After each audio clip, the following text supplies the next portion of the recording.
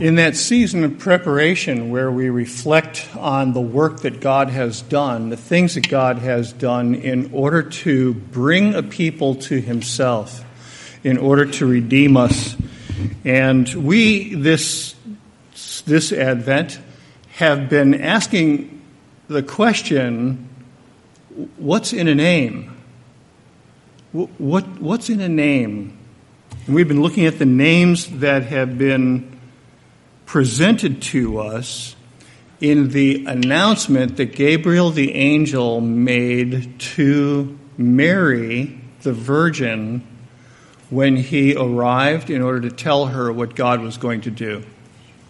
And so I'm going to read to you the passage from Luke where the announcement is made, and we'll look at the second name which has been given to us in the Scripture. In the 6th month, that is, in the 6th month of Elizabeth's pregnancy, John the Baptist's mother, in the 6th month, the angel Gabriel was sent from God to a city of Galilee named Nazareth, to a virgin, betrothed to a man whose name was Joseph, of the house of David. And the virgin's name was Mary. And he came to her and said, "Greetings, O favored one, the Lord is with you." But she was greatly troubled at the saying and tried to discern what sort of greeting this might be. And the angel said to her, "Do not be afraid, Mary, for you have found favor with God. And behold, you will conceive in your womb and bear a son, and you shall call his name Jesus. He will be great and will be called Son of the Most High. And the Lord God will give to him the throne of his father David. And he will reign over the house of Jacob forever, and of his kingdom there will be no end." And Mary said to the angel, "How will this be, since I am a virgin?" And the angel answered her, "The Holy Spirit will come upon you, and the power of the Most High will overshadow you. Therefore, the child to be born to you will be called Holy, the Son of God. And behold, your relative Elizabeth, in her old age, has also conceived a son, and this is the 6th month with her who was called barren, for nothing will be impossible with God." And Mary said, "Behold, I am the servant of the Lord. Let it be to me according to your word." And the angel departed from her. This is God's word. Let's pray together, shall we? Lord, thank you for this record. Thank you for this record of this account of the visitation and the announcement. And we would pray that we would just glean a little bit from this passage, that we might see afresh as we move into this season the kinds of things you are doing in order to fulfill your purposes in the earth. Teach us, illumine our heart and mind, illumine the page that we may understand and believe. And Lord, move us to obey. In Christ's name we pray. Amen. Young Mary, the mother of our Lord, being visited by the angel Gabriel, received the announcement that she was going to have a child by the power of God. And in this announcement, Gabriel gave or indicated 4 names that would be given to this child, the names by which this child would be called. Last week, we took a look at the name Jesus, which we saw means salvation is of the Lord. Salvation is of the Lord. And we saw that in this child, whoever this child would be, that God would work out a salvation for his people. We saw that in the Gospel of Matthew, Gabriel met with Joseph as well and explained that you shall call his name Jesus, for he shall save his people from their sins. What we saw in that passage is that here's an identity. That is, Jesus has his people. He has his people, and he's going to be a part of them, and they're going to be a part of him, and that he would bring salvation to them. And so we've been asking, what do these names mean? What do these names mean? Salvation is of the Lord, and that was the first name. This morning we're going to look into the second name. That word that says, he will be called Son of the Most High. And what I want to convey to you this morning as we glance at this briefly is that being the Son of the Most High confirms the transcendent divinity of Jesus. The transcendent divinity. And what this is, this transcendent divinity is worthy of our deepest gratitude and our deepest adoration. So I'm hoping to draw that out this morning. My guess is typically that when we hear this phrase, Son of the Most High, he shall be called Son of the Most High, most of us respond to it by saying, well, it's just another name of saying he's God. And in its most reduced form, yeah, that's true. But it's not all that. It's so much more. And that's what I'd like to unpack. Since in the Bible names mean things, we need to explore what Most High has meant for 2,000 years. It's not something that suddenly appears in the announcement of this angel, but for 2,000 years there has been the treatment of this phrase, the Most High. The first occurrence takes place way back in Genesis, where Abraham, in Genesis chapter 14, comes back from doing battle. Now, the scenario was this. There were 4 kings that gathered together and decided to attack kings within the land of Canaan.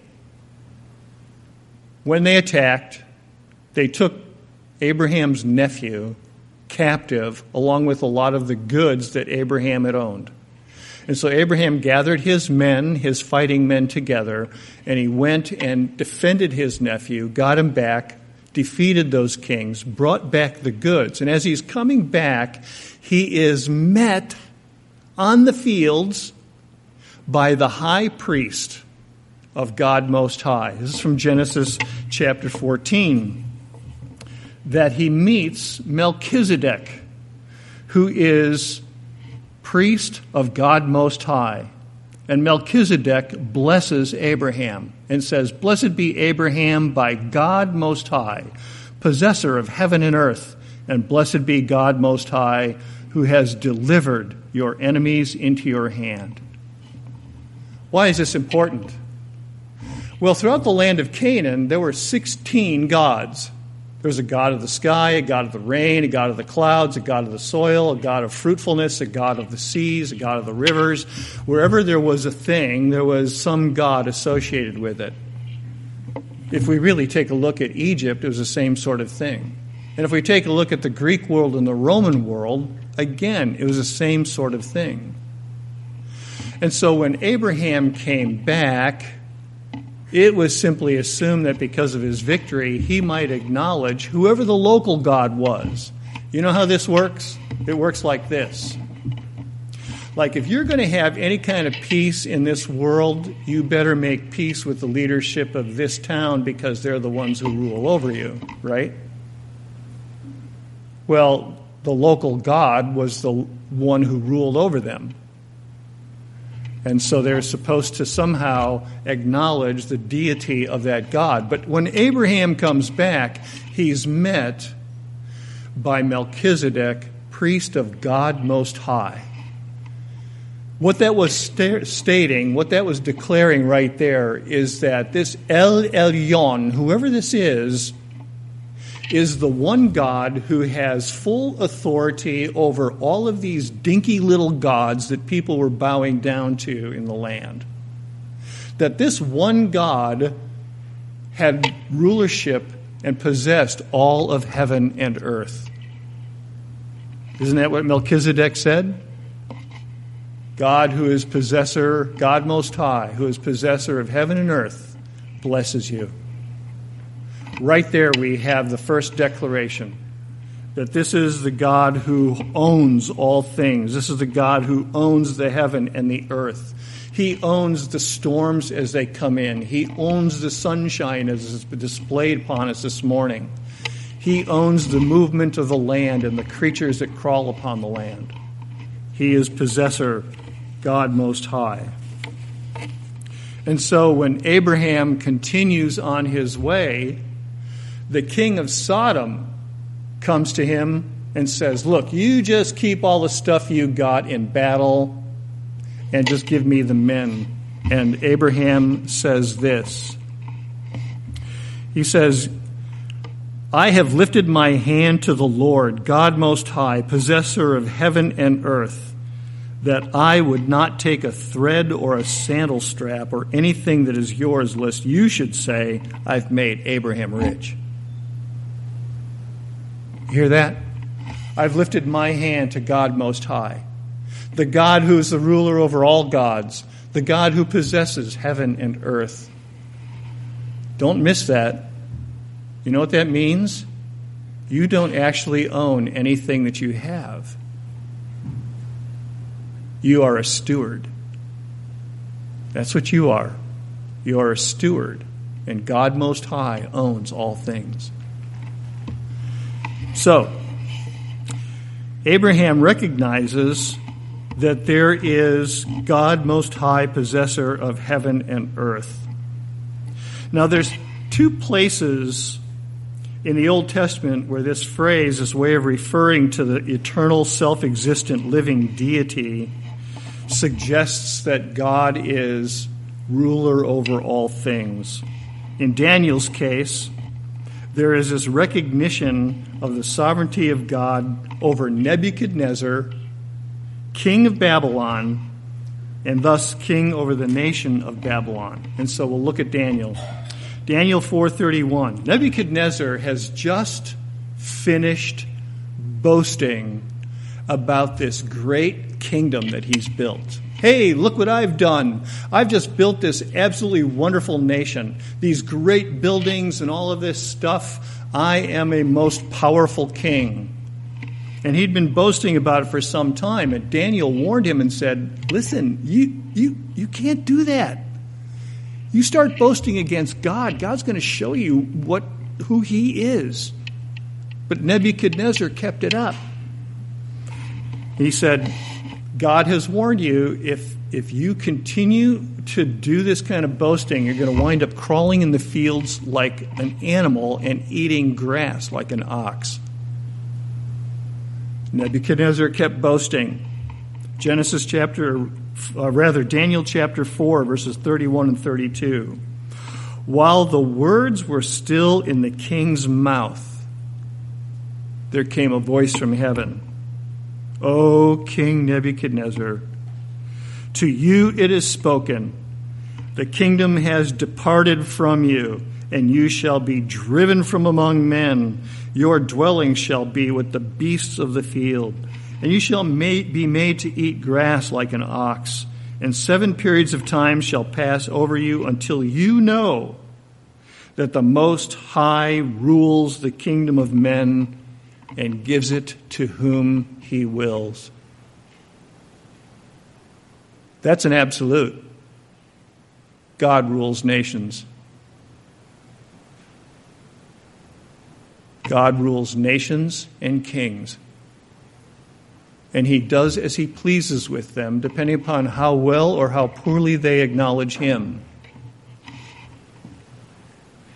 As an aside, our nation is in danger. Plain and simple. We're going to be like Nebuchadnezzar, sent to the fields like oxen and eating grass. Until you know that the Most High rules the kingdom of men and gives it to whom he will. Well, that happened in Nebuchadnezzar's case. For 7 years, he wound up eating grass and his hair growing long like the mane of a lion, until he finally came to his senses and says, there's a God Most High, He rules over, and Persia had a pantheon too. They had a whole bunch of gods. Don't think because we live here that we don't have a bunch of gods. They're all around us.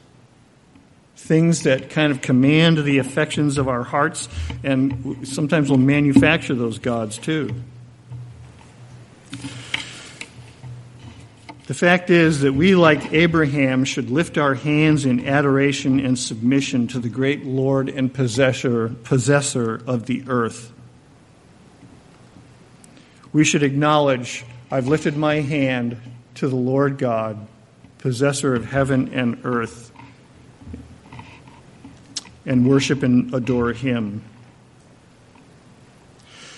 Now, because the Most High is sovereign over not just nations, he's sovereign over all of his creatures, we must bow our hearts in gratitude and in worship.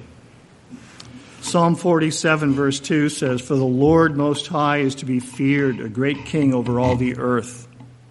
Psalm 18, "The Lord also thundered in the heavens, the Most High uttered his voice, hailstones and coals of fire were sent." Psalm 57, "I cry out to God Most High, to God who fulfills his purpose for me." Psalm 135, 5 and 6, "For I know the Lord is great, and that our Lord is above all gods.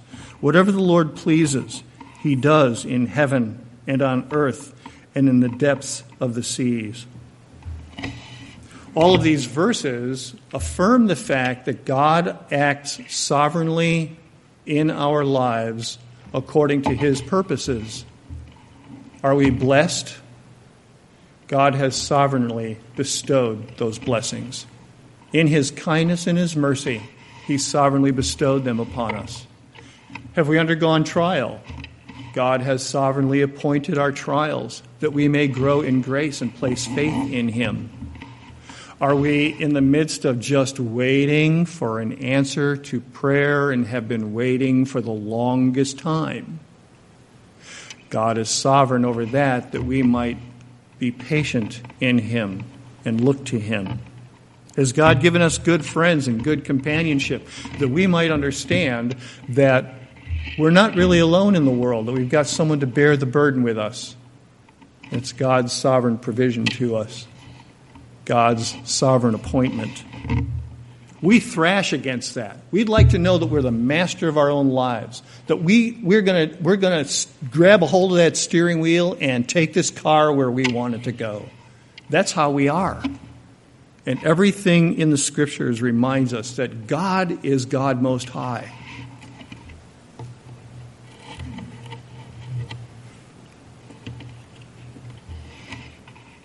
This sovereign almighty God does as he pleases in the earth, and none can say to him, "What are you doing?" And it strikes a deep fear in our being. Even Solomon stood before the altar of the Lord in 1 Kings 8:22 and 23, and he said, "Lord God of Israel, there's no God like you in heaven above or on earth beneath, keeping covenant and showing steadfast love to your servants who walk before you with all their heart. But will God indeed dwell on the earth? Behold, heaven and the highest heaven cannot contain you. How much less this house that I have built?" It's interesting that when you look at the collection of Greek gods that existed during Jesus' time, there were a bunch of them. They started with the Titans, which included Kronos, and Titans produced the higher gods, which would have been Zeus and Aphrodite and others.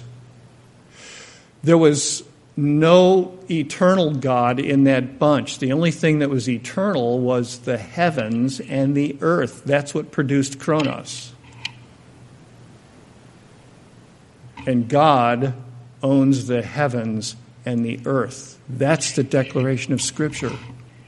El Elyon, the Most High God over all. Now here's how it was manifest. There was a time just before the maturity of Samuel and before he was called to be a prophet that Israel went to war. They went to war with the Philistines. And because they were worried about whether or not that war was going to fall in their favor, they took the Ark of the Covenant, which was the emblem among Israel as to God's presence. They took it out into battle, and lo and behold, in the midst of the battle, the Ark was captured. Now, I put that in quotes, captured. And what happened was that, first of all, they took the Ark and they put it in the house of Dagon, which was the chief god among the Philistines in the city of Ashdod.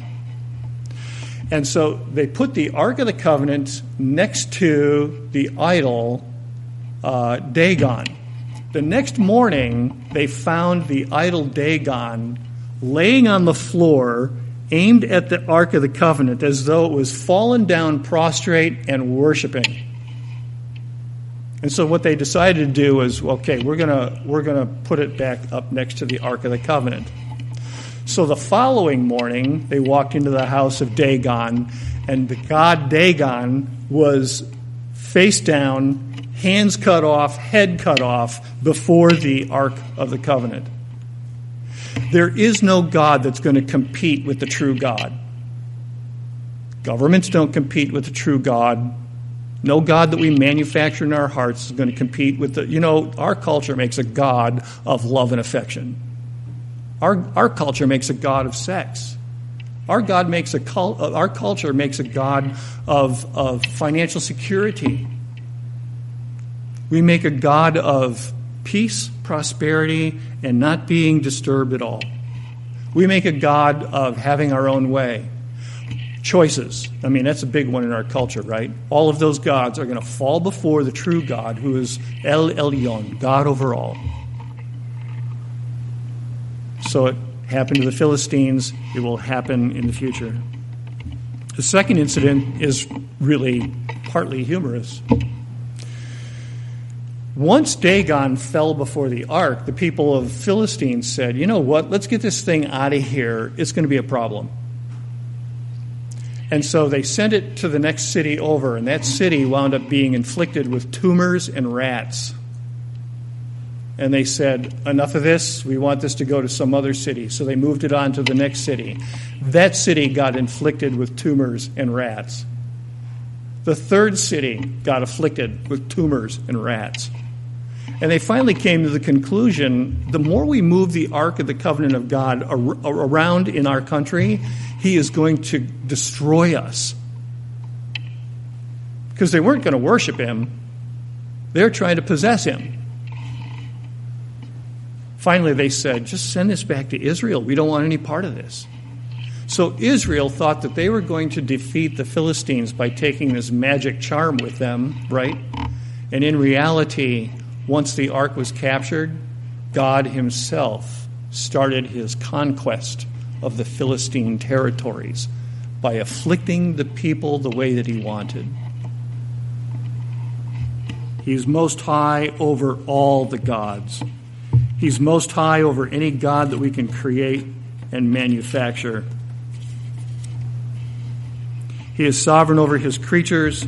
He is the Lord of hosts. He is sovereign over heaven and earth. He is sovereign over the manufacture of gods. He is the magnificent, transcendent divinity. And he controls and governs all the host of heaven. All the host of heaven is at his command. I think I've painted a big enough picture here. What does it mean that this baby will be Son of the Most High?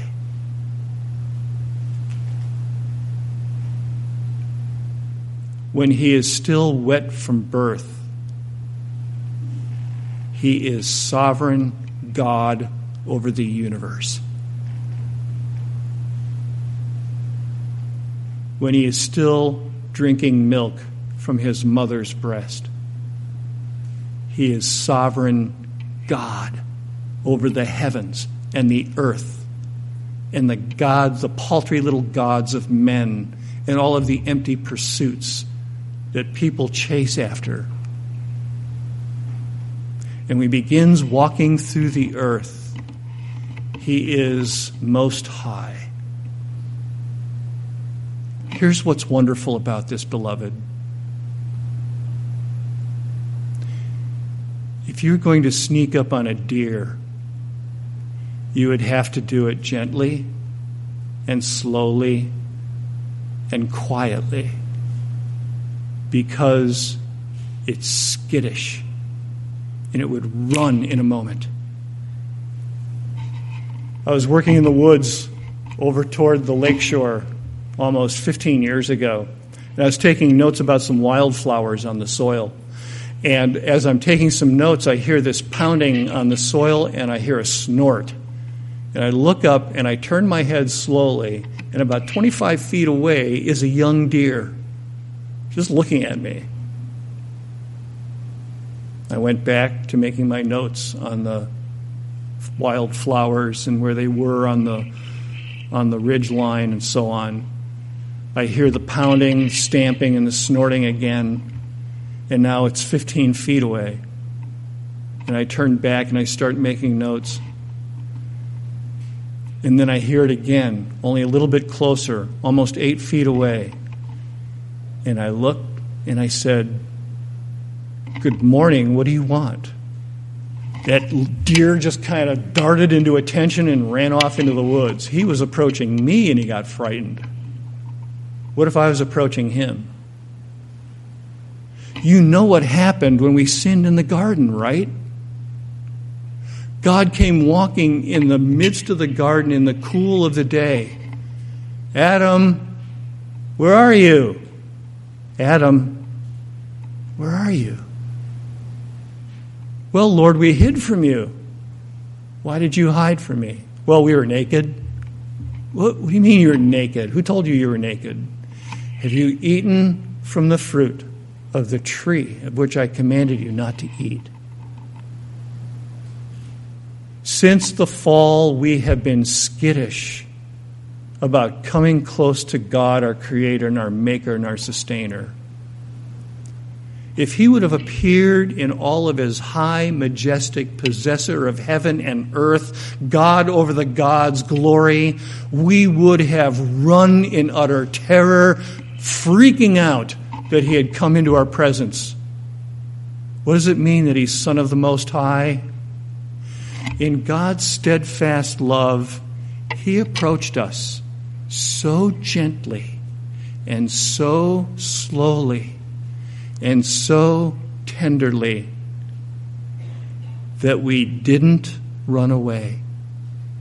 He approached us in the most unthreatening way that we could bear it, because we thought we had control over it.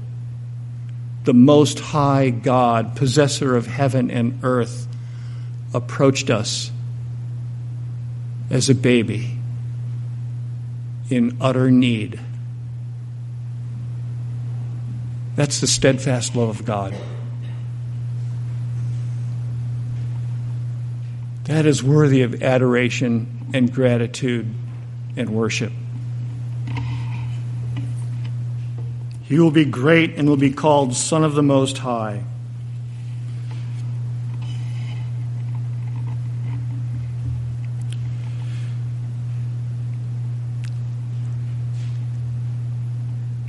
The manifestation of Jesus in his most highness is such that the demons recognized him right away. "Who are you? We know who you are.